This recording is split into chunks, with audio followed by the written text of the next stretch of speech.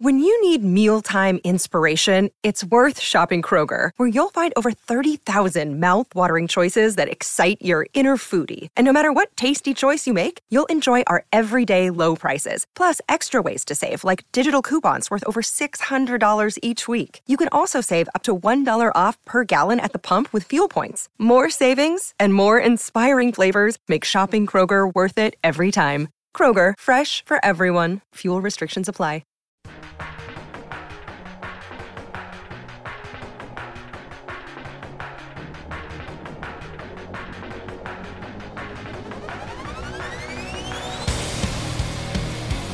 Yes. Welcome to the Tim McKernan Show. I'm your host, Tim McKernan, alongside the great John Seymour, executive producer of this fine presentation. Welcome in for another episode of the podcast.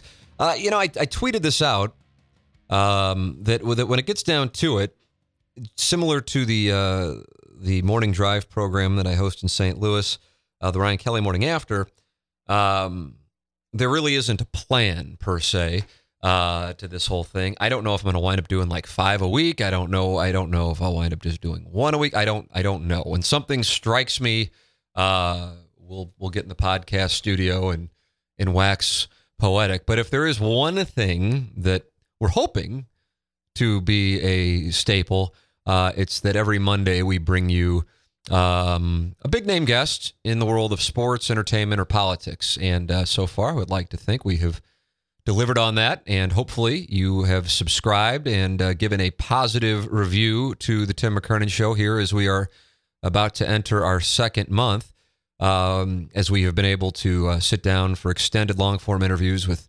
former Missouri head coach Gary Pinkel, Cardinal president of baseball operations John Mozeliak, former U.S. Senator John Danforth, and rising media star Clay Travis, both in the world of sports and in politics. Clay has been making his name certainly in 2017, in addition to a really, what I thought was healthy discussion on the NFL protests with Tyoka Jackson, and a great kind of state of the Cardinals interview with Derek Gould and Brian Curtis of The Ringer on all that's going on in the world of sports media, and especially at ESPN with the bizarre stuff that has been taking place in October 2017 at ESPN. So all of that has been in there, and please subscribe to the podcast and give your thoughts with a review. It helps the cause. These are things that I'm learning as we go. So what I love are the long-form conversations, and we bring somebody here into St. Louis County, Kirkwood, Missouri, our Ryan Kelly Home Loan Expert Studios, and we sit in and we just kind of go and see where things wind up taking us. And so in the case of John Danforth, the former senator, over the last few years, my wife and I, we've gone to lunch with the former senator. I've done kind of prep interviews for him on his book tour, and we've developed a rapport.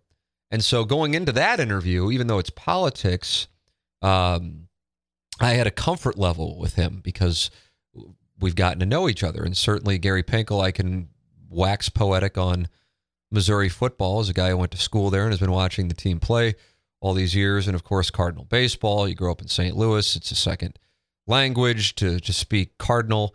And so these things are a comfort zone. But our guest today, a unique spot. And being real candid, I don't know if nervous is the right word. I know it's not the right word. But I guess perhaps a little apprehensive is the way I would describe it when we were able to book Ed Martin, who you will hear from today in an interview that if you do sit back for our hour-long conversation with him, I would imagine you will certainly have a reaction. I don't know if it'll be positive. I don't know if it'll be negative, but I'm certain you will have a reaction. And with Ed Martin, I didn't know him. I hadn't met him until he walked into the Ryan Kelly Home Loan Expert Studios. And I knew that his politics certainly were different than mine, and I haven't really been in that spot in this show or in the morning drive show I host. Certainly, there will be people who would vote differently than me, but we're Ed and I think, are on the major opposite ends of the spectrum. And so when you have that, I'm thinking, okay, is this going to be tense? Is it going to be weird? Am I going to piss him off? Is he going to piss me off? How will I handle that? How will he handle it? Is it going to be awkward? We don't know each other. So that's what I was thinking going into it. And Ed, for those of you who are not familiar with him, you can see him really almost nightly on CNN. I suppose it's a few times a week. CNN flies him up from St. Louis to New York or Washington, and he's on the panel, whether it be on Anderson Cooper's show, on Don Lemon's show. He is the gentleman who replaced Jeffrey Lord as the main Trump supporter on their panels. And I also knew from his time here in the St. Louis area, even though, as he mentions, as you'll hear, he's a New Jersey native, but he's been in St. Louis for a quarter of a century at this point, having gone to St. Louis University Law School, that he has run for multiple offices and was the chair of the Missouri Republican Party here. So, I was familiar with him, and I didn't know which way this whole thing would go. But here is what I think you will find as you listen. You may love what he has to say, or you may hate what he has to say. You might agree with some. I have no idea. You're going to have a reaction. That's what I know. And on top of it, he talks very quickly and very enthusiastically and tells some stories. And I found myself absolutely engrossed in the conversation and loved the conversation, even though throughout the conversation there were clearly things that I disagreed with that he said, and I'm certain there were things that he disagreed with that I said. But whatever the case might be, I enjoyed the conversation. And I guess when it's all said and done, that's what this whole thing is about.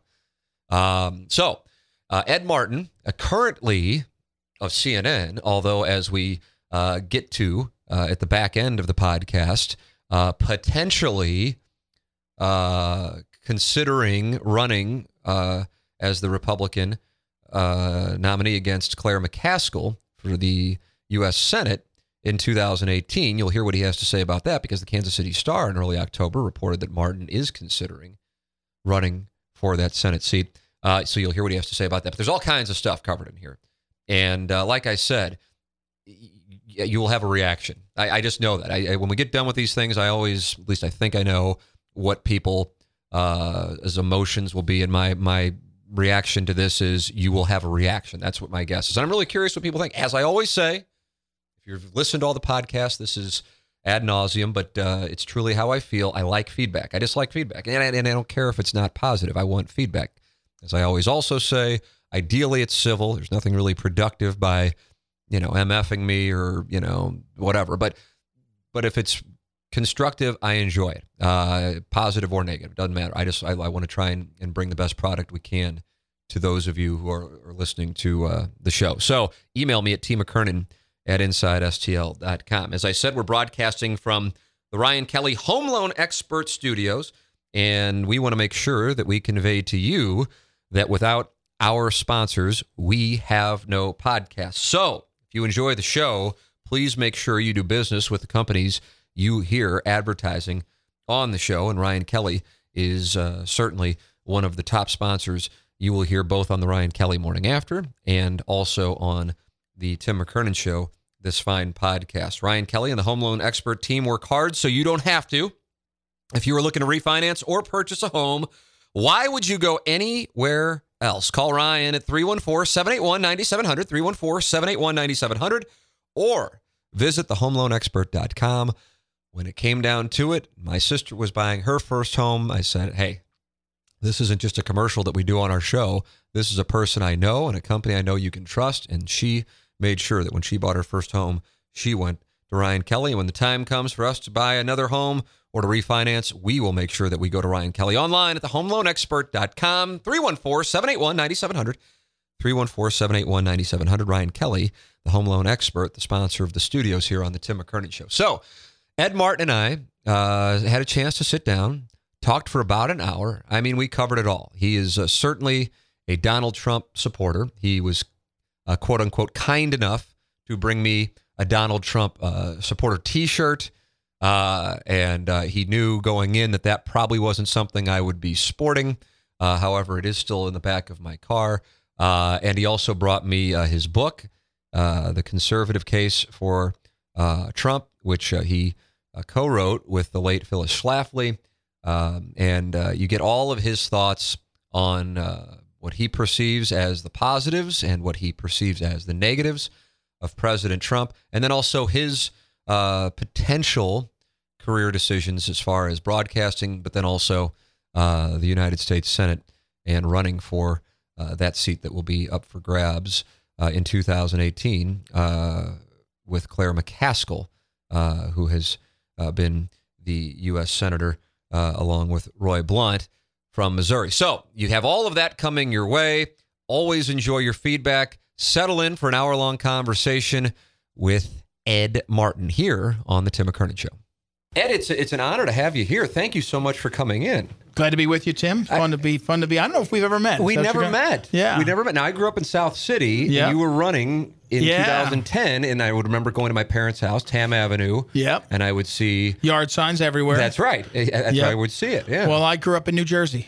So people didn't realize. Yeah, exactly. I just was on the phone with a friend of mine coming here, and I said, I've been here 25 years. Mm-hmm. So I'm not exactly, but I said, I grew up in Jersey. And he said, I never knew that. I said, that's why I talk so fast and want to fight so much. So, that's, but anyway. Yeah. Where did you grow up in Jersey? Well, I grew up in a little town called White House Station. It's about, as most things are now defined related to Trump, it's about 15 miles from the Trump golf course in New Jersey, which is really funny because back when I was a kid, it was the estate. You'll love the image. Remember the car in Back to the Future? The DeLorean. The DeLorean. Well, John DeLorean's estate is in Bedminster. When he died, it was bought by Trump, who put the golf course. That golf course is right? DeLorean's estate. Yeah, in fact, the big house you see that is the clubhouse is DeLorean's old house. Really? So, yeah. I didn't know that. So I grew up about 20 miles, 15 miles from there, but then I most of my childhood and young adult, before college was in Jersey City. I went to high school in Jersey City, used to commute in on the train to go to a school that was a lot like SLU High, a Jesuit boys' high school. That's my turf, man. I'm a St. Louis U High guy. So I knew that. So so it was a same kind of demographic, which is to say, most of us got in trouble, but not too much trouble. I know about that also. So that was it. Yes, and I came out here to go to St. Louis U law school. Right? Yeah, yep. And so that's how you got to St. Louis. Was St. Louis U law? Yeah, it's an interesting story actually. There was a Dominican priest named Kevin O'Rourke, who's now since died, who was a great teacher of medical ethics, and he started one of the earliest programs in medical ethics at St. Think in the graduate school. He came to Italy. I was in Italy living. And he gave a speech. And afterwards, I went up to him and I said, medical ethics, I was interested. I said, I think I'm going to go to law school. He said, come to St. Louis and you can go to law school at the same time as you do this ethics degree. I had never been to St. Louis in my life. I'd never thought about it. And 6 months later, I was accepted and came to St. Louis. So it was kind of coming for SLU law, but also for this healthcare ethics, this question of the most of the ethics in end of life and medicine was really started and dominated by Catholics early on. Now it's crossed over and everybody's into it. But so that's how I got here, yeah. Interesting. Yeah. But you're spending a lot going back up towards your home area by flying back and forth to New York City. It is fun. Tim, you're talking about CNN. So I go up, they fly me up almost once a week if I'll say yes, and I fly up. So yeah, it's kind of nice. I see my parents. They come into the city to have lunch and stuff. So you can't go too far from Midtown Manhattan or Columbus Circle where the studios are. But it's kind of fun. I've seen a couple of my buddies and my parents, so it's fun. So you replaced Jeffrey Lord. That's right. After he was let go in August. That's right. And he talked about always having the bullseye not only on his back but also on his front. Yes. Do you feel like you now have the bullseye on your front and back when you're sitting there on the panels? I supported Donald Trump, and I kind of made a decision with Phyllis Schlafly, the late Phyllis Schlafly, to support him based on issues and things, and then I never backed down. I mean, from the get-go, right, from the escalator, from pretty early. Early when the escalator came down, it took about 6 months that Phyllis and I both were watching some of the others. Scott Walker was pretty seasoned, but we thought Trump had something special, both in terms of issues and a talent. But when Billy Bush happened, for example, that was Friday before the debate in St. Louis. And I stayed, a lot of people quit. A lot of people backed off. They said, well, I've got these concerns. I have had concerns about, policies, but I never backed off. So when Billy Bush happened, I did all the TV and all, and because I was scheduled to do it. When things happened in good or bad ways, I've just believed that he's an important guy for what we've got. So I do have this reputation, having written the book and all, for the being a Trump guy. conservative case for Trump. New York Times bestseller. And the New York Times bestseller, and you brought one. I brought one for you. That's along right. with a shirt. Along with a shirt. This is I want to get. I noticed he didn't put the shirt on, John. You know, the ability to get sitting the over action, there. Yeah, sitting over there. We'll see. He's gonna cut it. He's gonna cut a little hole here. You know, but so yeah. I mean, at CNN. They're very good folks. You know, Don Lemon, by the way, he's on. I'm on a lot with him. He was a St. Louis reporter. He's a St. Louis reporter right. at Channel 2. Yeah, and first out of his mouth, first thing when I met him in New York and saw him, we talked about St. Louis. And Anderson Cooper, whose show I'm on an awful lot, is very laid back guy, very kind of cool character, nice guy though. But yeah, I mean, they put me in the center seat most times, and it's just a beat down. And you know, again. There's a famous story Phyllis Schlafly used to tell about her husband was Irish and she was Scotch, mostly Scot. And she said her husband, the joke was, you know, Irishman's walking down the street and he sees a fight and he goes over and taps guy on the shoulder and says, "Is this a private fight or can anyone jump in?" You know, so I have a little bit of that in me. But yeah, but with some exceptions, which maybe we'll get into, most of the people that are flailing away are good, well-spirited, and after the bell rings and it's over, they're, you know, pretty normal. A couple of exceptions. Frankly, couple of the ones recently, Anna Navarro, she just stays just like triggered. So when you guys go to commercial break, she's still going after you, and are you going after her? What's going on? No, I don't. I just think it's like a fight. I think it's like a fight or sports. You know, I'm not going to hang out with the Cubs, but I mean, there's certain respect. You know, so when you go off the air. You know, you go back to the green room, you walk down the hall, and you're next to these guys that a minute ago you're flailing away on. So you got to have some rhythm of how you do it. But no, the funnier thing is, usually with Anderson Cooper, it's a whole hour. And so we go the first segment, and then we go to break. And then in your ear, you know, they say in your ear, you know, you get 3.5 minutes. You got 3.5 minutes. The room is dark. It's cold. You know, it's real cool. And everybody picks up their phone, right? So I check Twitter because they unload on me on Twitter. I searched your mentions before you arrived. Man, it's unbelievable. It's great. And then I read them out loud. Everybody's uncomfortable. And everybody's kind of not uncomfortable there. So I read them. I'm like, oh, the Ed Martin fan club's kicked in, and Anderson loves it because Anderson says he never checks his. But so most of the time everybody's very cool, and you get done flailing away, and even if you get beat up, you kind of roll with it. Sometimes you're the beater, sometimes you're the beaten. But every now and then, some of the people, they're like Van Jones is very cool. Off the air, very cool guy. Paul Begala, very cool guy. But every now and then you get somebody who's like off the air, and they're like tossing. One woman was, I won't tell you which one, and she's like, I've got to ask. I'm obligated to ask. You can still say no. I'm not telling you. But I already said it's a girl. But I mean, she's throwing at my back she's, you know, like as we're walking away off the set, the mics are off. She's saying, you know, you're a hot mess. And I was like... This was Anna Navarro. No, it wasn't Anna Navarro. Nicely done. Actually, it was a different one. She was mad, too. There's two. Yeah, there's two. There was another one. Yeah, but anyway. So what do you say when they're yelling at you and you're off the air? I said, which, of course, again, being Irish, you can't resist the fight. I said, I guess you lost that argument, huh? Which makes her madder, right? I mean, she gets even hotter. And then, so, you know, I didn't do what the Devils... Remember the old Devils coach said to the referee, have another donut, you fat pig? Remember that line? I didn't do anything like that. There was none of that trash talking like that. God. I would never do that. Oh, my I grew up a Devils fan. That was New one Jersey of the... Devils fan. Oh, yeah, Scott baby. Stevens, source of controversy around here. But I mean... You got them, lose, lost them, and then you go and win cups. Right, exactly. Yeah. Great. I mean, but I had... Yeah, but anyway, so I generally stay pretty cool. It's hard but anyway, it's the other thing is it's big league ball. I mean, you go up there, they got...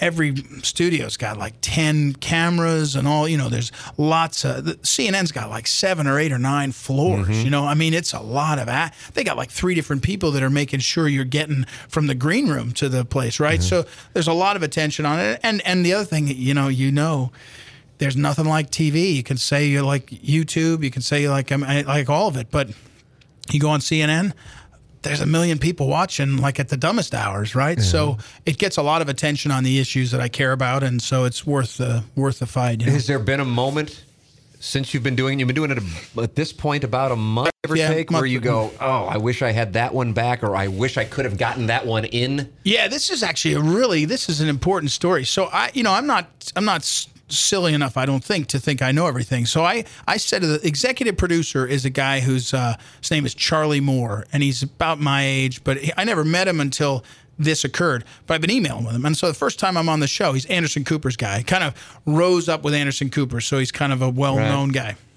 So I was on the show the first night in New York. So it's an hour-long show, the second segment, the second hour.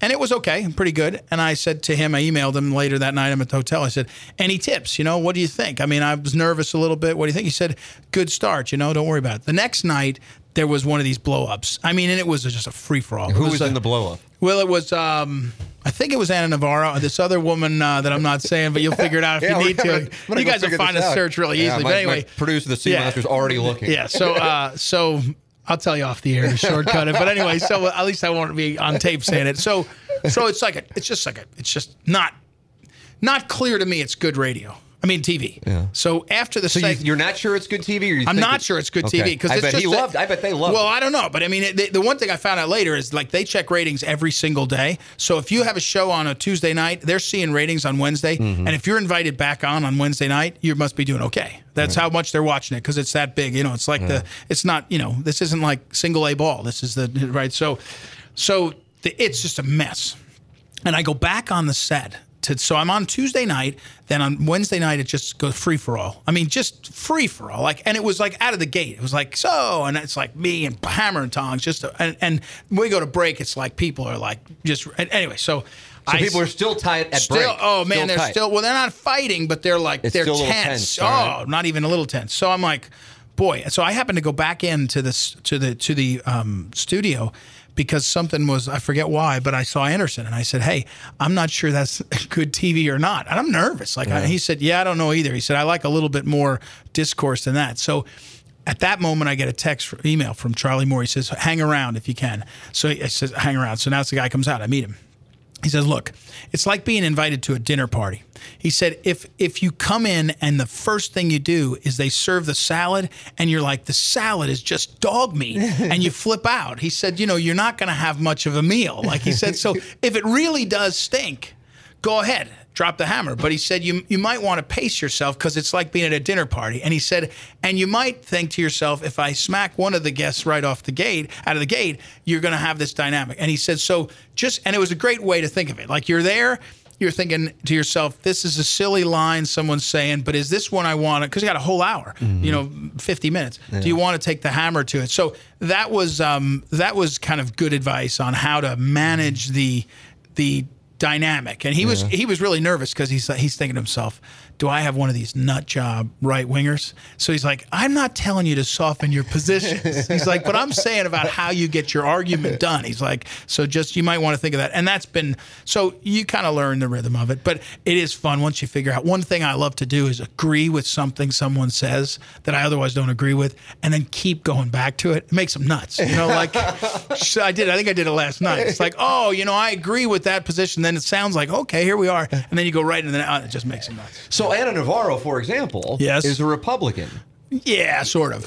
So is this one of these, what you would call a rhino? Republican name only, or yeah, I mean, she used to be the conservative who would come on and criticize President Obama, and now she is super upset and tweets quite often about and goes at it with you about President Trump. Yeah, I mean, the term rhino is easy to throw around, right? So it's like it's hard to make clear what that is. Here last night, though, as we're recording this, this is a great clip that's out there of her. I said she had this that Trump is the end of the world and all, and I said, look, the anger that she's expressing is we have to honor it. Like people have that feeling, but here's the thing: we steer it. And then I said, which is a total sort of like, I mean, intentional. I said, and Anna.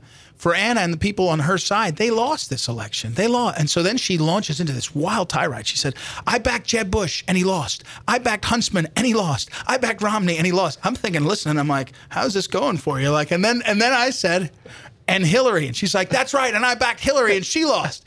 Well, if you back Hillary for president, you don't really get to sort of move back into on fundamental issues, Anna Navarro and I disagree. Immigration, trade, size and scope of government, I think, and on abortion and voting for Hillary Clinton. I mean, so I don't know whether she's a rhino or not. I think she thinks she's a Republican, but her wing of the Republican Party is fading and gone and a losing effort. So, but man, I made her mad. Well, that gets me to something that I'm curious about. I'm really fascinated about this. Jack Danforth. Yeah. Senator Danforth, that's sure. correct. Is somebody who I've developed a rapport with. You want to talk about it? I'm sure he's not a loyal listener of the radio show. I can't imagine. I hope not. I mean, no, wait. I mean, I don't know what that meant, but I'll take it as something. But either way, I have a great deal of respect for him, and he was a guest on the podcast a few weeks ago, and we talked about his op-ed he wrote in the Washington Post, condemning President Trump. What was your reaction to that when you read it in August? Yeah, I can't remember enough of the detail to get too into it, but I was put off by it, to say the least. I think Senator Danforth and I practiced law together. I was at Bryan Cave, and we have mutual friends. Martha, his kind of right hand, amazing talent and lady. And so I know him.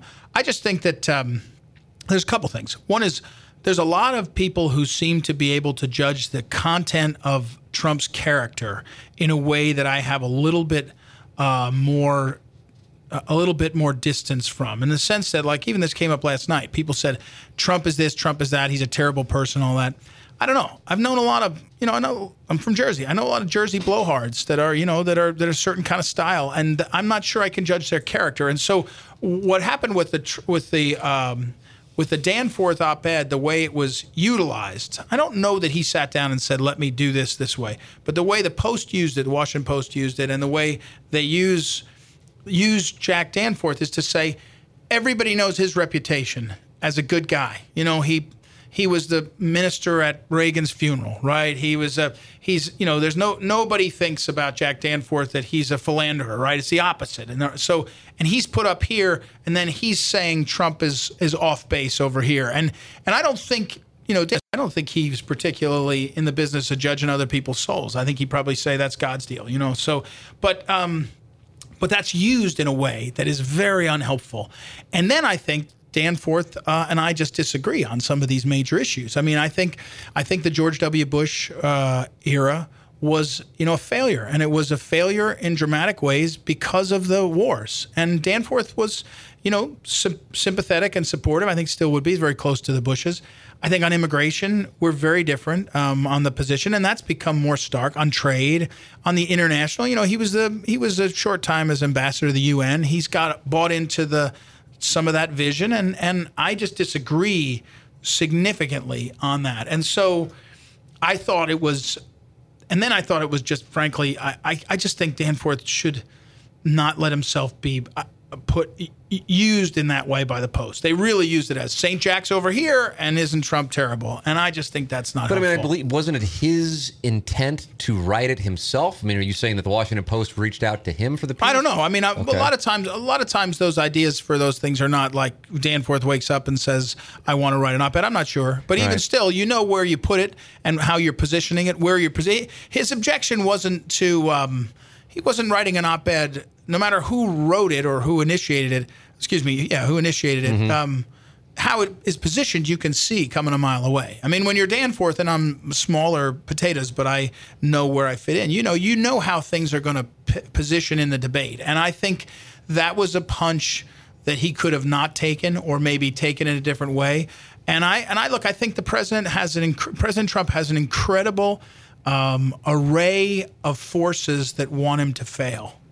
Significant forces that are on the left and are on the corporate big business side, and some in the Republican Party. Now, that's not uncommon. That's life. I'm not saying it's the same thing would have happened to W, same thing Obama, all that. But it to my mind, there needs to be more of us defending his opportunity to lead than to knock him about. His thing that he focused on throughout the course of I would say it was about an hour-long conversation, Ed, was the tone. He feels like the tone divides the country rather than unifies it. Your response to that? Well, a couple things. One is with Phyllis Schlafly, for whom I'm so well acquainted, and the late Phyllis Schlafly. Someone came up to her and said, Phyllis, how can you back Trump? How can you do it? He's so coarse. And she said with sort of a Phyllis smile, and she said, it's kind of a coarse culture right now. I mean, you can wish that John the Baptist would run for president and win. It's not happening, right? I mean, you can wish that that Jack Danforth could have been president. It didn't happen. I mean, part of it is a leader captures the moment we're in and has to lead on that. Now, as to the dividing thing, I just would tell you, Tim, I think Trump is having an incredible effect on people in a way that's going to sound, maybe it's going to sound totally Pollyannish.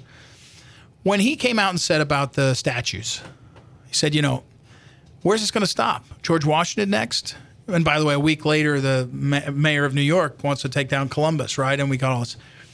If you looked at the polling on it, and I'm not saying polling is everything, but you looked at the polling, Trump was able to unite most of America and unite most of the political class. The political class was against him, both the parties and the media, and most of America was like, yeah, even African Americans were like, yeah, I'm not sure taking down statues is what's going to help us, right? It's not our community. So on a whole bunch of stuff like that, I think Trump actually is finding a common way people relate and expressing it. And here's the best example.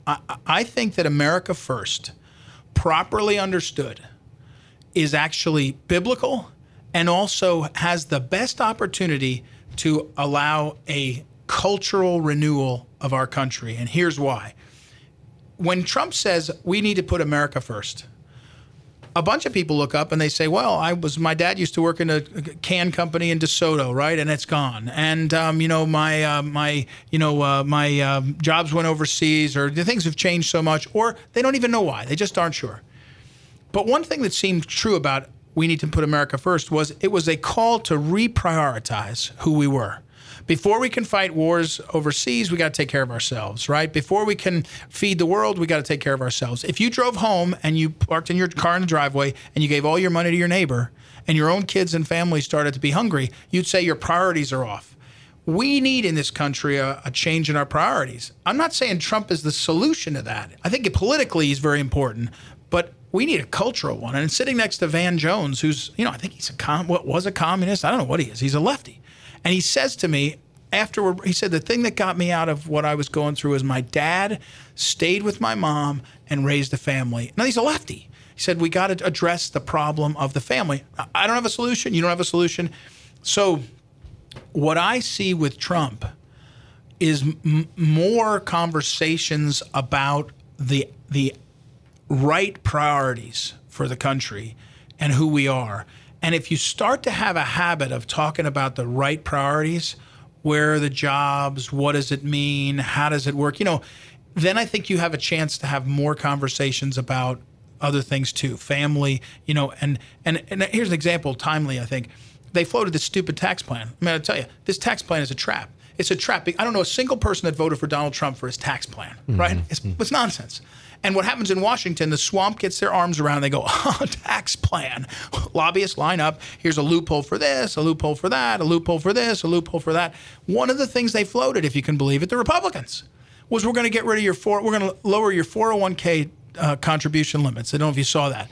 Every normal working guy or gal that's hustling is trying to save money. And if they're not really rich, they use a 401k. And they look up and they say, Mazzillo of Countrywide is living in the Caymans with $100 million after he got bailed out, and they sent guys to prison for signing bad loans, right? Now you bail out insurance companies, and you're going to take away my 401k contribution limit? Trump came out yesterday and said, we're not going to do that. Now, up on the Hill, they're yelling. They're Republicans. I can't believe he's playing this game. He's getting involved. He's saying you can't do that to people when they save. Now, my point is not to say that the guy's perfect. My point is, I actually think the opposite of Danforth. What he hears as coarse and dividing, I hear as totally different, totally challenging the priorities, and therefore necessary. Doesn't make it easy, but it's necessary.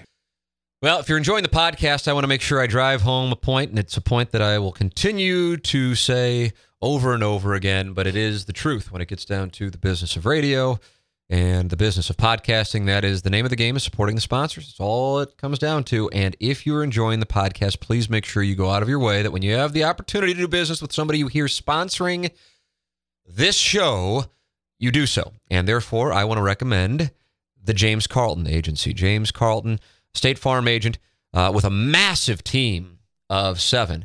And James Carlton prides himself in doing things the way that I think a lot of people appreciate, but you don't really see all that much in 2017. You just don't. You call, you just kind of go into it going, okay, it's going to be a miserable labyrinth on automation. Well, James prides himself on the fact that he has a large staff. So when you call, you know that you're going to talk to somebody.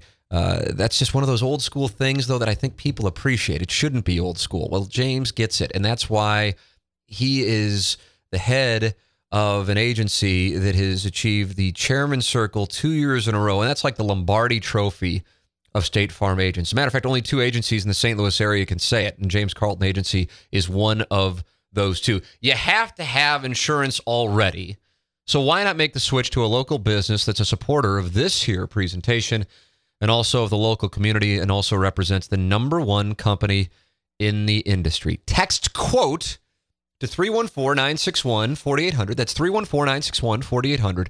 And one of his incredible team members will reach out to you. Or you can visit carltoninsurance.net. You ought to check out their reviews on Facebook or Google.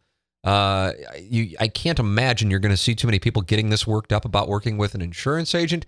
But when I looked at it, I was going, what in the world?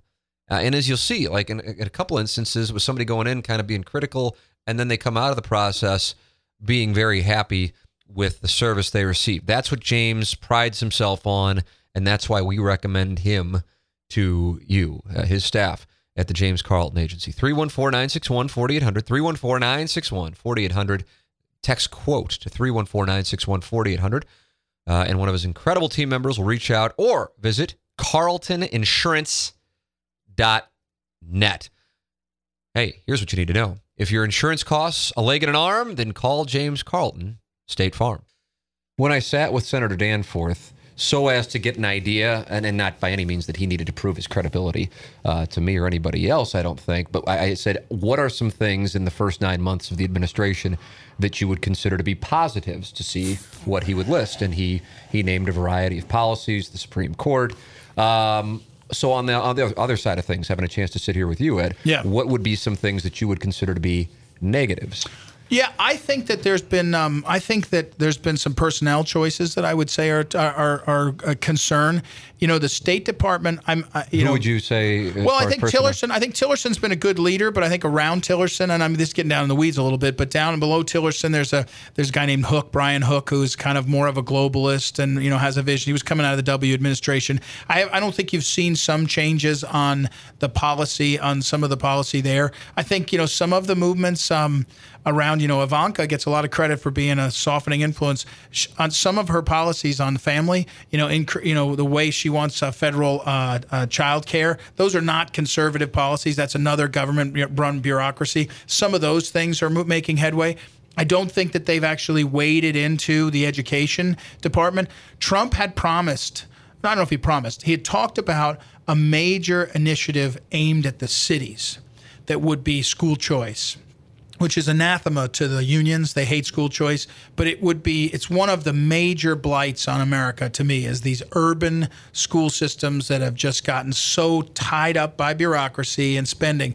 And he hasn't done any of that. He's, the education department has kind of done some of the predictable things. So I don't think that there's, I don't think the judges is, by the way, Danforth's right, is by far the best thing. I mean, he's loaded the judiciary.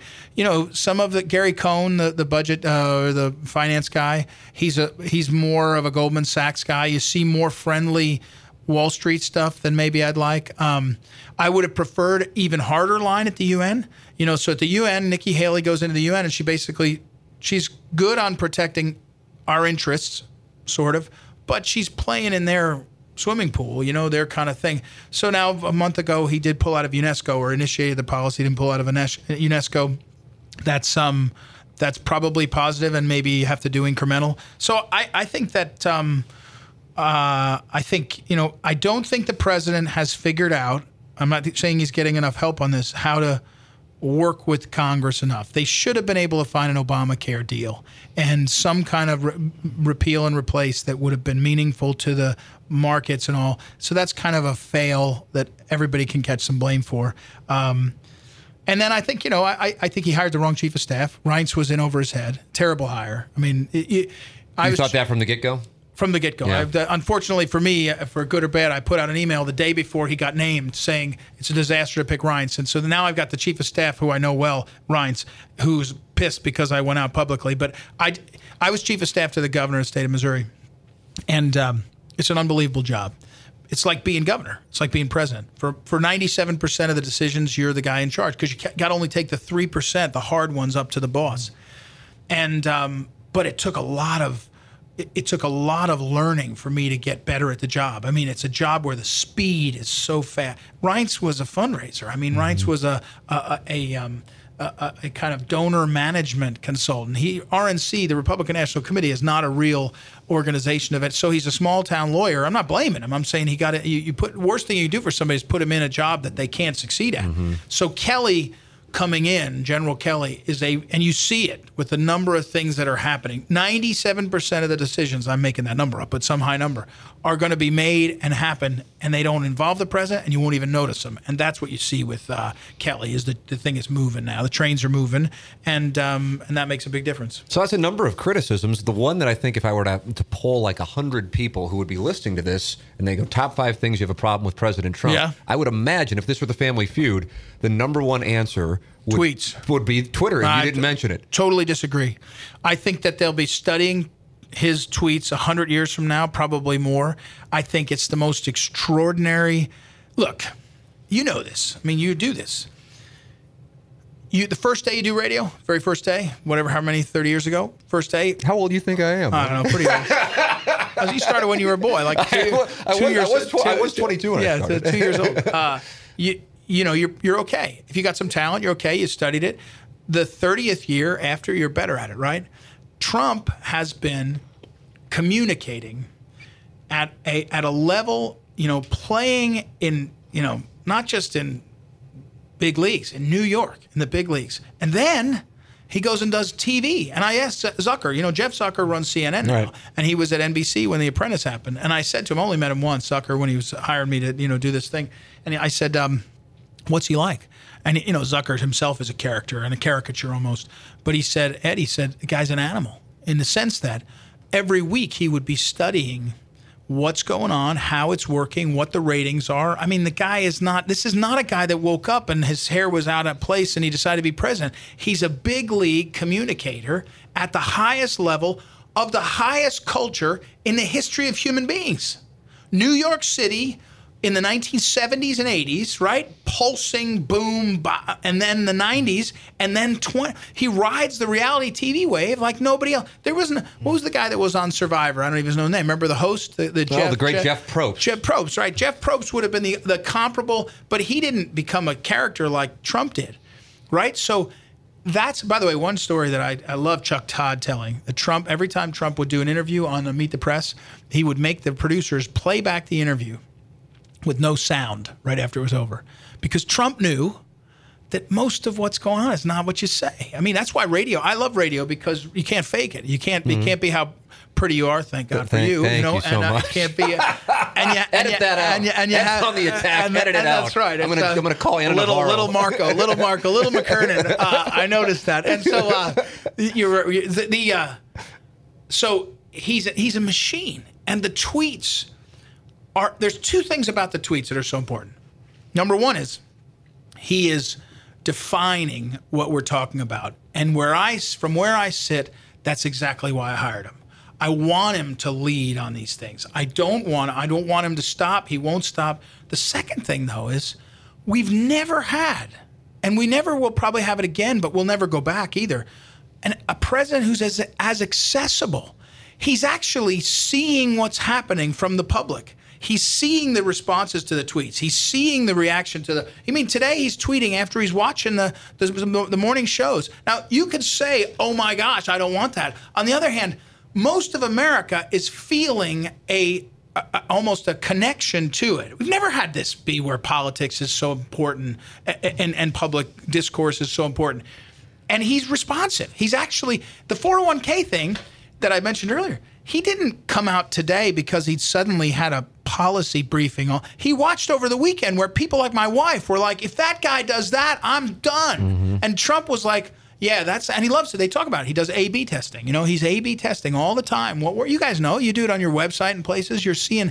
So I just think that the tweeting it's amazing. So do you think it's a strategy? 100%. Yeah. He's a 70-year-old man. Well, that's what I wonder about. Because I would go, okay, he's doing this, and then it's going to take your eyes off of this. Do you think that's what's going on? I think that sometimes it's that. Sometimes it's that he wants to drive attention towards things. Sometimes, look, here's the one example that I like the best because I had hoped there would be better resolution, but I think there still could be. When the head of China comes to visit Mar-a-Lago in April, and they do this big meeting, and it's a big deal. And Trump finishes. Guys like me were so excited that we had a president who was like, we're going to go after the Chinese, right? They steal our stuff. They steal our technology. I don't like their food. Actually, I like their food, but whatever. General Tso's chicken. Yeah, exactly. We're who is that guy? We should General Washington's chicken. Rename it. Come on. So anyway, he says in a tweet afterwards, glad China was here. Good meetings. Going to give them a chance to address what's in their front yard, North Korea. Meaning, everybody knows that North Korea can't turn the lights on without permission from China, right? They get trade, everything. I mean, they're isolated except. So he gave them a chance. And for months and months and months, he gave them a chance. And clearly, China was not able to pressure North Korea. Either the guy is so crazy, and I don't think he is. I think he's very clever and very strategic. And which person are we talking about being potentially crazy? Okay. No, Kim Jong-un. No, and so Little Rocket Man. And then Trump decides, okay, we can't tolerate this anymore. And I think he does two things. You have to watch a little closely, and maybe the second one is more wishful thinking than I know, but I think I'm right. The first one is he marginalizes Rocket Man. He says, okay, you're Rocket Man. And the whole country, that's all the guy has is shoots rockets up, boom, and they don't go very far. Now he's Rocket Man. He knows the Elton John song. I mean, his haircut, all of it. But the second thing is Trump has said, and so has Mattis, and so has Tillerson, we have made the decision we will not let North Korea get nukes. And we're going to do whatever it takes. Now, people said, oh my gosh, is there going to be a war? If there's a war, we lose 1 million people in South Korea, right? Seoul is so it's not, I don't think a war is going to happen. But I can tell you this, we're going to starve, almost literally, the North Korean economy. We're going to pressure the banks. We're going to pressure businesses. And it's happening. And it's happening with Chinese banks are saying they're not loaning to North Korea. And unfortunately, it will lead to millions starving. Literally starving in North Korea, but we will have them on their knees. And you're not going to hear, there wasn't a press release saying, we will now starve them, just like there wasn't a press release to ISIS saying, we're going to cut off. You notice there's not a lot of ISIS tweets and Facebook posts because we knocked all that stuff out. We didn't put a press release out saying, we're now taking away their social media. It just stopped. So it wasn't that cool to be an ISIS fighter if you couldn't become a hero to the world on YouTube. We knocked all that out, and we're killing them. Now, you don't have to like that. It's sad in a way that we have to fight with our fellow man. But if we're at war, if you believe it's such a priority, it feels like a guy that doesn't mess around, It feels like a guy that's serious. Along the lines of things that might not be popular, but in your opinion may be necessary, what is your view, Ed, on those who feel like President Trump has tapped into those who are bigoted? Yeah. Do you believe that is accurate? You mentioned, I think, off the air that I ran for office in Missouri and in both statewide for Attorney General in 12 and in 10 when you were mentioning that in South for City. Congress. Yeah, South City, South County, Jeffco, and St. John. So first time we'd ever flipped Jeffco to vote Republican in a generation or more, flipped it. I can say I went to hundreds of rallies. I gave hundreds. I was a Tea Party founder. I've never met, that I know of, maybe I did, white supremacists. I've never been with people that stood around and said the N-word about people or were bigoted. I just don't see that criticism as accurate to. I've been to Trump rallies. I'm not saying that there's not a high percentage of white people at them. I get that. But I've never seen a sort of the criticism of being for what I would call the America First mentality, which includes being against illegal immigration, which therefore includes being against a whole group of people that are predominantly Hispanic, right? I mean, there's some number, but I'm against illegal immigration, the people that overstay their visas and abuse the visa process, and they're mostly white and Eastern European. But that's the one place. after that, I'm for Trump looking out at the crowd and saying to African Americans, you stuck with that party for 40 or 50 years. You know, how could you do worse than that? They've sentenced you to your communities, to your lower class. Not all of them, by the way. There's upward mobility in the black community that's worth noting and rejoicing and celebrating. So I just don't see that. I don't see the bigotry, the whites. I never met a white supremacist, right? I never met a KKK member that I know of. I mean, I guess they could have been at my rally, but I'd have rallies of thousands of people, and you didn't get somebody that shows up with a sign. Never saw it. I recall one of the things I heard, I think it was when the Mitt Romney tapes came out in 2012, they said one of the most damaging things that can happen in politics is when one of the things that the public is very suspicious of, there's a taste of it's actually true, i.e., the Romney tapes. They're suspicious of Hillary Clinton. Yeah. Now you have the emails. And so for those who are suspicious of Donald Trump and any error of bigotry, whether they believe it's slight or real, right, when he addressed Charlottesville after the fact and didn't condemn the Nazis, they felt like, see, that proves it. What was your thought on his statement? First of all, he did condemn the Nazis and the bad guys. What his problem was, and I want to back to 2 points. One is, he was in New Jersey at the time. I remember watching it. And instead of doing what most presidents do and politicians do, which is wait and issue a statement after you see a lot more of what's gone on, he stood up at the podium and he did a live reading. And he read a statement. And he added at the end of the statement something like, on both sides. Remember? He said that. Oh, yeah. And that was the phrase that got him in trouble, because people said, oh, you're moral, you're making them equivalent. He had condemned everybody. He condemned, and he should. We all should. We should condemn anybody who goes and says, I'm a white supremacist, KKK. In my mind, Black Lives Matter ought to join that. We ought to condemn them. I'm with Nancy Pelosi, who Antifa, I guess she was one that said Antifa should be condemned, all that stuff. I'm for all that. His mistake was being too fast out and then not being able to clear it up. But then it was used. It's like this woman, this widow of the guy killed in battle. You have You're to making reference now to Congressman Wilson? Congressman Wilson, right? And I'm making reference to the widow of the guy that died. That story. Yeah, I mean, the way I hear it, Trump talk and Kelly talk. Now, maybe they're both liars. Maybe they're both delusional, whatever. But they basically said, in what is insanely hard, got to be the most difficult thing, that Trump tried to say something about, well, your guy, which I could hear, what a guy. Now, by the way, the week before, and I found this in one of Trump's speeches, he gave a speech and he said, last week I was in Las Vegas, I met a 22-year-old kid and the cop, and second day on the job, and I think it was, and he said, this cop said to him, sir, that's why I signed up. I signed up for this so I could defend the good guys against the bad guys. Then Trump heard that with Melania, and then he said it in a speech, read it, which means he saw it in 3 or 4 drafts, and he read it.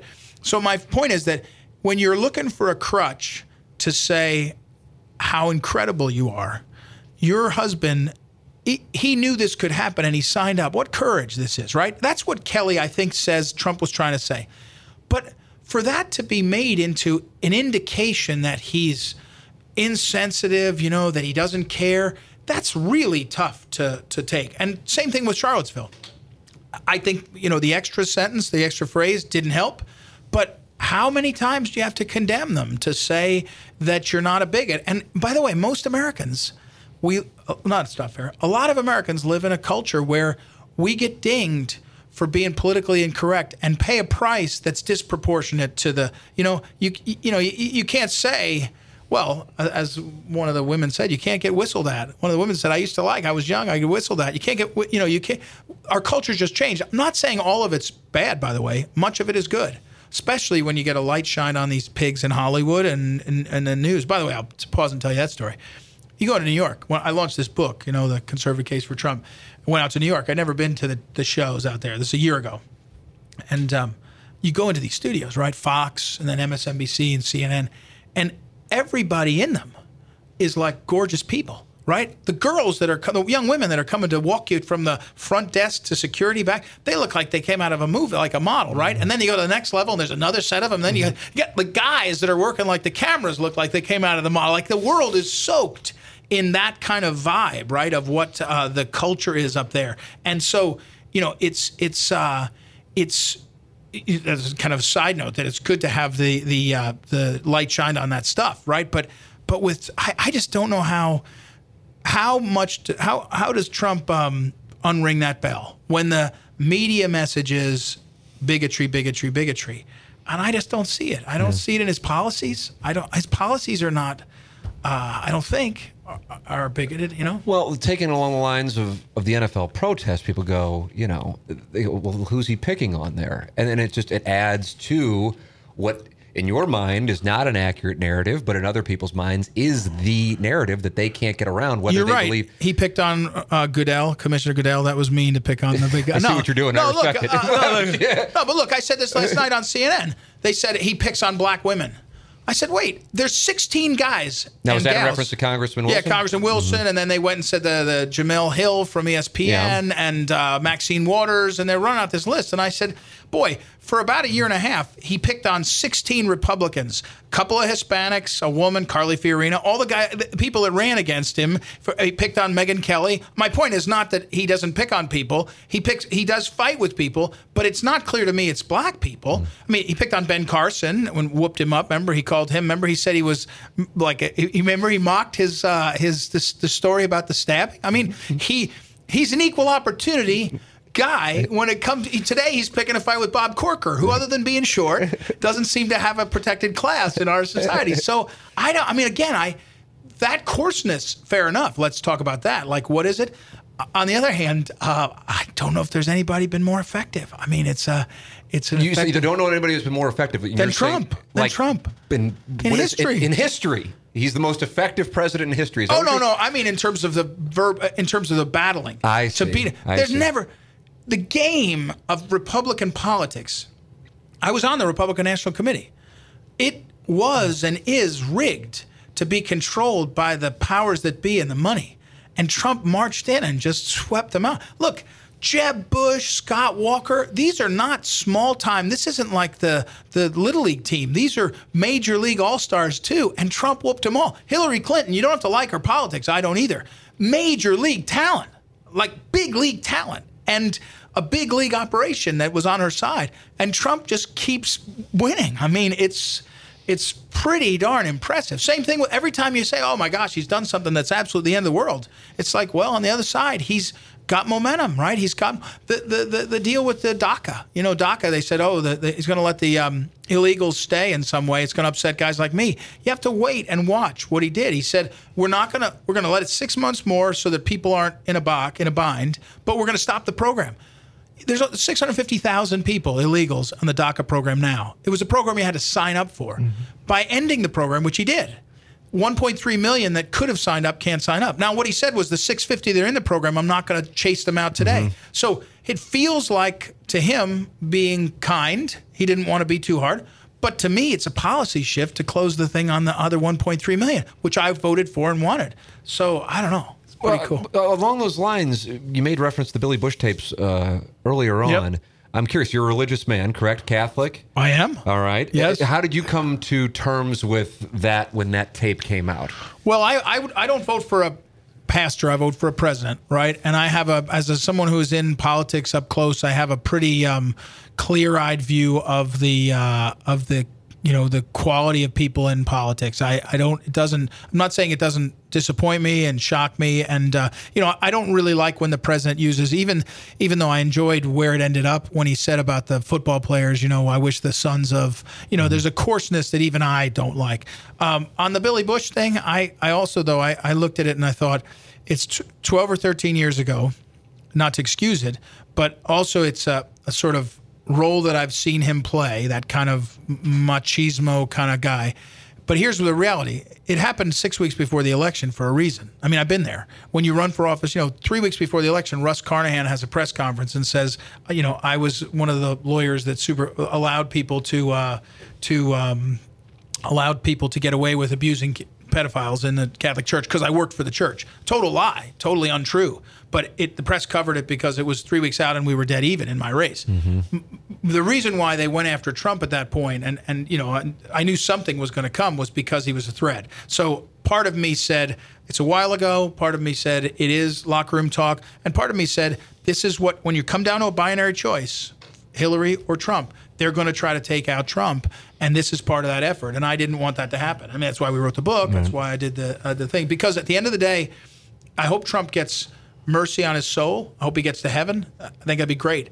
But I also think that our leaders needed a president who would appoint guys like Gorsuch and other judges and take us in a different direction. And if that is an imperfect vessel, that's in human history, that happens quite a bit. You make reference to your political career, and I was reading that you acknowledge you are considering, at the very least, the Senate race, for the U.S. Senate seat against Claire McCaskill.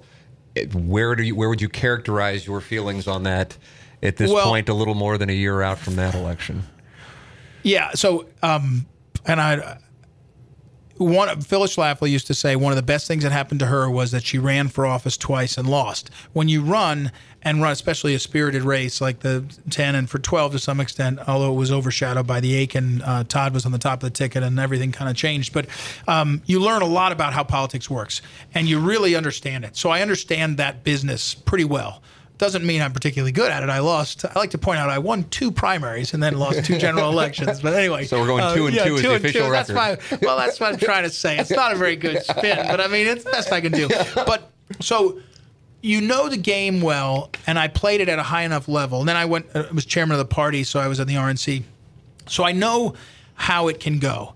I also know that certain types of candidates don't have to decide too early. So I don't have to decide too early. I've got some freedom. And here's the 2 key factors that matter. Trump won Missouri by 19. That does mean that we should be able to win that. A Republican should be able to win, a Trumpian Republican. But and that's important. So the first point is that Trump won by 19. And when we run in 2018, for Trump's future, meaning 2020, we can't have him lose. In other words, the narrative becomes Trump loses Missouri, won by 19 and lost all those people. It's a problem for 2020, which is my top focus is the president and what the president is able to do for the country. And him staying in for another term, should he run, which I hope he will be very important. The second thing is I know politics now, and politics is not, and Claire knows this, it's not run by consultants from Washington the same way it was in the past. Mm-hmm. And the guys that I've seen running, and Josh Hawley's in now, and I think he's a good candidate. I'm probably be all for him if he runs the way he should. But if he runs the way he shouldn't, which is the consultants and all this stuff, then he'll lose. And he's a good vote. If we could put him in the Senate today, Josh Hawley's a great vote. I think he's a conservative and all that. The question is whether you're going to run as a candidate who can win, because Claire is one of the great street-fighting, tough, leave it all on the table fighters. And so we'll see what happens. But if I was a betting man today, I wouldn't bet on me running. You would not bet on you I running. would not bet. What would put you in the mix? If you saw that Josh wasn't going to run the way that you... If I saw him stumbling and if I saw that he was, the split, I have optimism that the reticence of even guys like Danforth and others at Trump style are going to be overcome by what Trump is accomplishing. And that even, I'm not saying Jack Danforth's ever going to say, oh, I think he's swell, but I think he's going to say, concretely doing things in the direction of where we want to be. The regulatory, it's over 3,000 regulations that he's rolled back of Obama's. People forget, Obama had the House and Senate for the first 2 years, but as of January of 2011, Obama had no control to get his legislative because he lost the House. So he did everything by executive order, which means Trump can reverse everything by executive order, and he's doing that systematically. So I think that as long as we get a little bit further into this year of Trump where people say, okay, I don't always love how he did it or what he said, but the accomplishments are good enough, I think we'll settle down. And if we settle down and we're running well, I think it'll be fine. But, we'll see. There is a danger that the party will still cleave further. And if it cleaves further there's a danger some people will run and say, I'm running for a Republican nomination, but I'm against Trump. In that case, that's a non-starter because I don't think it wins and I don't think it matters. I'd rather I'd never rather have Claire, but I don't want, so I just am not sure yet. So in the case of Josh specifically, you have kind of put the action on him to denounce somebody who has been his biggest advocate, the person we've spent a good amount of time talking about. Jack Danforth because of what he wrote in that Washington Post op-ed. Well, at the time that it happened, here's what I did. I jumped out and defended the president, and I kind of whacked everybody I could around me, knowing politics. I knew it would get some sensation. You know, Jack and I have disagreed on policy and politics before, and it ends up on the front page of the Post-Dispatch. One time it was over Rand Paul getting called a cuckoo, by McCain and Graham. And, Jack and I had an email exchange that ends up on the front page of the Post. So we disagree, somewhat agreeably. So I got in that right away. And I said, no, Danforth's not. That's not, that's a wing of the party that doesn't represent what's happening, and on and on and on. And, again, partly because I believe we need to hold the Trump voters. I mean, the Trump voters need to stick with us in the Republican Party, and I worried about it. And I think I'm right on that. So Josh was quiet. I think Josh was. He was not in town when President Trump visited. That's neither here nor there. No, that's not. That's a total dodge. First of all, if you're running for U.S. Senate, you don't leave the state on vacation. It's a little tip, right? If you're doing sales for your show and you sell to Joe's Burger Shack, if you go over to Judy's Burger Shack, Joe's going to look at you a little funny, right? So if you're spending your holiday, Missouri Senate candidate, going to the Arkansas Ozarks, that somebody's not using their head in your case. You go to Tahiti after you're in the Senate, right? That's how this works. So that's number one. Two, that's a consultant tells you. Don't show up. Don't get a picture. You remember there's a famous photo. It's a big photo. Robin Carnahan being introduced by Obama in Florida. You ask Andy Blunt this story. Robin Carnahan's getting ready to run for U.S. Senate against Roy, and the first time in 2010. And there's a photo where Obama says, and Robin Carnahan's here. She's great. Come up here. Robin throws his arm around. And I think Andy Blunt tells the story. He was on vacation, and he saw it, and he said, we got it. And they use that clip over and over and over against Robin Carnahan, saying this is, by the time 2010 comes around, here it is with. So I'm sure the consultants were telling Josh, just stay a little distant. And that to me is if it turns out that Trump is so toxic that he had to stay away, Josh is sunk anyway. He'll be attorney general forever because he's, in the middle. So I just don't agree with that. So. I understand what you're saying on that. Yeah. So you would, at this point, would say you are most likely not. I would say it's the best. I think the best candidate is probably not me. Okay. Right now, today. Enough. The goal is to win. The goal is not to feel good about yourself. All right. So you're happy with doing the TV thing?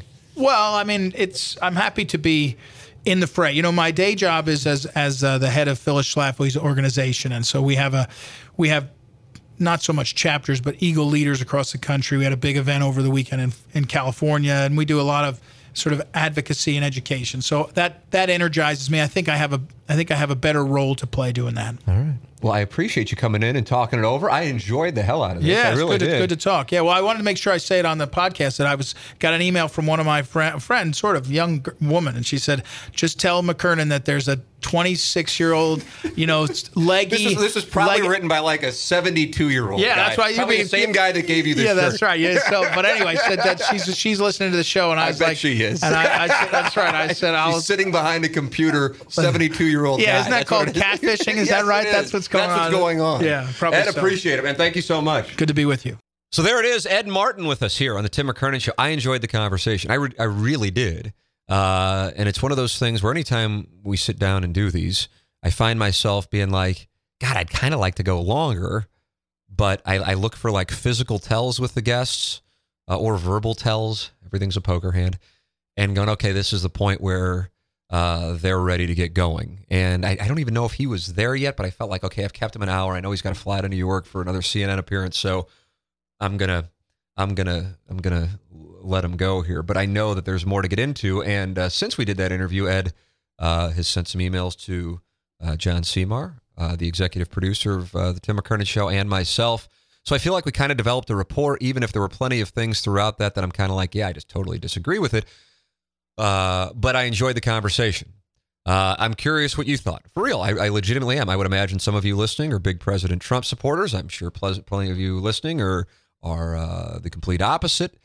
And what did you think? I also, something that I've noticed here in doing these things, and I have no problem with it because I get it, because I think that's kind of the way that programming works right now. And I'm going to explain where I'm coming from on it. Is I've had a number of people who have written going, hey, I wish you would have asked this, or hey, how come you didn't ask that, when whether it would have been Jack Danforth said one thing, or whether it would have been when Tioka Jackson said one thing, or whatever the case might be, over the course of the interview. John Mozeliak, perhaps, whatever it is. And as if it kind of like the gotcha game, even though I know that's not what people are describing it as, that's kind of what I sense it as. And certainly over the course of my conversation with Ed Martin, there were plenty of moments where if I wanted to play the gotcha game, I could have played the gotcha game. But let me explain what I'm doing in these. My style of interviewing, from my standpoint, at least at this moment, is I want to hear what the person in the studio with me or on the phone, although I think we've only done 1 or 2 phone interviews for the whole thing. And that's just because Tioka's in D.C. and Brian Curtis is out in Los Angeles. And that is, I just want to hear what they have to say, and I want them to be as comfortable as possible, because the more comfortable they are, the more, for my money anyway, captivating sound in interview you're going to get as a listener. And if all of a sudden it becomes like, okay, this is a cross-examination, then I just don't think it flows. As a matter of fact, one of the things we're talking about doing is shooting video of these, and something Seymour and I have talked about, and it's simple philosophy really, is we think, and we might be wrong, that people aren't as comfortable talking if there's a camera, even if it's just like one little handheld phone camera. The point being, I want people to be as comfortable expounding on whatever topic as they want. Like Ed, for example, got into some behind-the-scenes tension on CNN. I don't know if he says that if there are cameras there. I'm not saying he doesn't. I'm just saying it feels more casual. And the more casual it feels, the more honest the conversation. That again, it's a thesis. It's my belief. But along those lines, I'm sure there were plenty of things that he was saying regarding President Trump's tenure, that there were people who do not like President Trump going, how come you didn't call him? How come you? And then there are also people regarding, I know former Senator John Danforth, what he said. How come you didn't call him on when he said, don't like the resistance of the Democrats? How come you didn't point out that, what Mitch McConnell said, the morning after President Obama was elected? And listen, I'm aware of these things, and some of the things I'm not aware of, so I don't want to make it sound like I'm taking the high road completely. But my overall strategy, I want to give you my reasoning for it. Now, if somebody says something that I right off the bat just absolutely no, that's just factually untrue, that's different. But if somebody's giving their opinion and I happen to disagree with the opinion, we'll perhaps have a conversation about it. But it's not going to be like we're on the stand and so is under oath, and therefore every little thing I want to call them on, and then it becomes some tense back and forth. That's not what these are. That's not, at least not what I'm planning on doing. Like I said, it's more of a conversation, and in that, I think you get a more comfortable guest, and then ideally a better interview. Perhaps the modus operandi will change as we go along, but I know that's what the strategy is going in. Howard Stern, certainly one of my biggest influences, and I listen to him do interviews, and I can tell what at least I think I can tell that there's a strategy to it, and that's kind of what I'm at least attempting to employ with these. So there's my reasoning. You may or may not care, but just for the record, that's what I'm doing with these podcasts, at least at this moment. Hope you enjoyed the conversation. I imagine you reacted. Like I said, you either loved it or you hated it, or just were like, oh my God, I can't believe what I'm hearing, whether it be positively or negatively. But I certainly enjoy talking with Ed. My guess is he will be back on again, and when he's back on, you will either hate it or you will love it. But certainly he doesn't hold back his opinions, as popular or unpopular as they may be. So there it is, another edition of the Tim McKernan Show in the books. Once again, please subscribe, whatever podcast platform you use, and if you can, please give us a positive rating.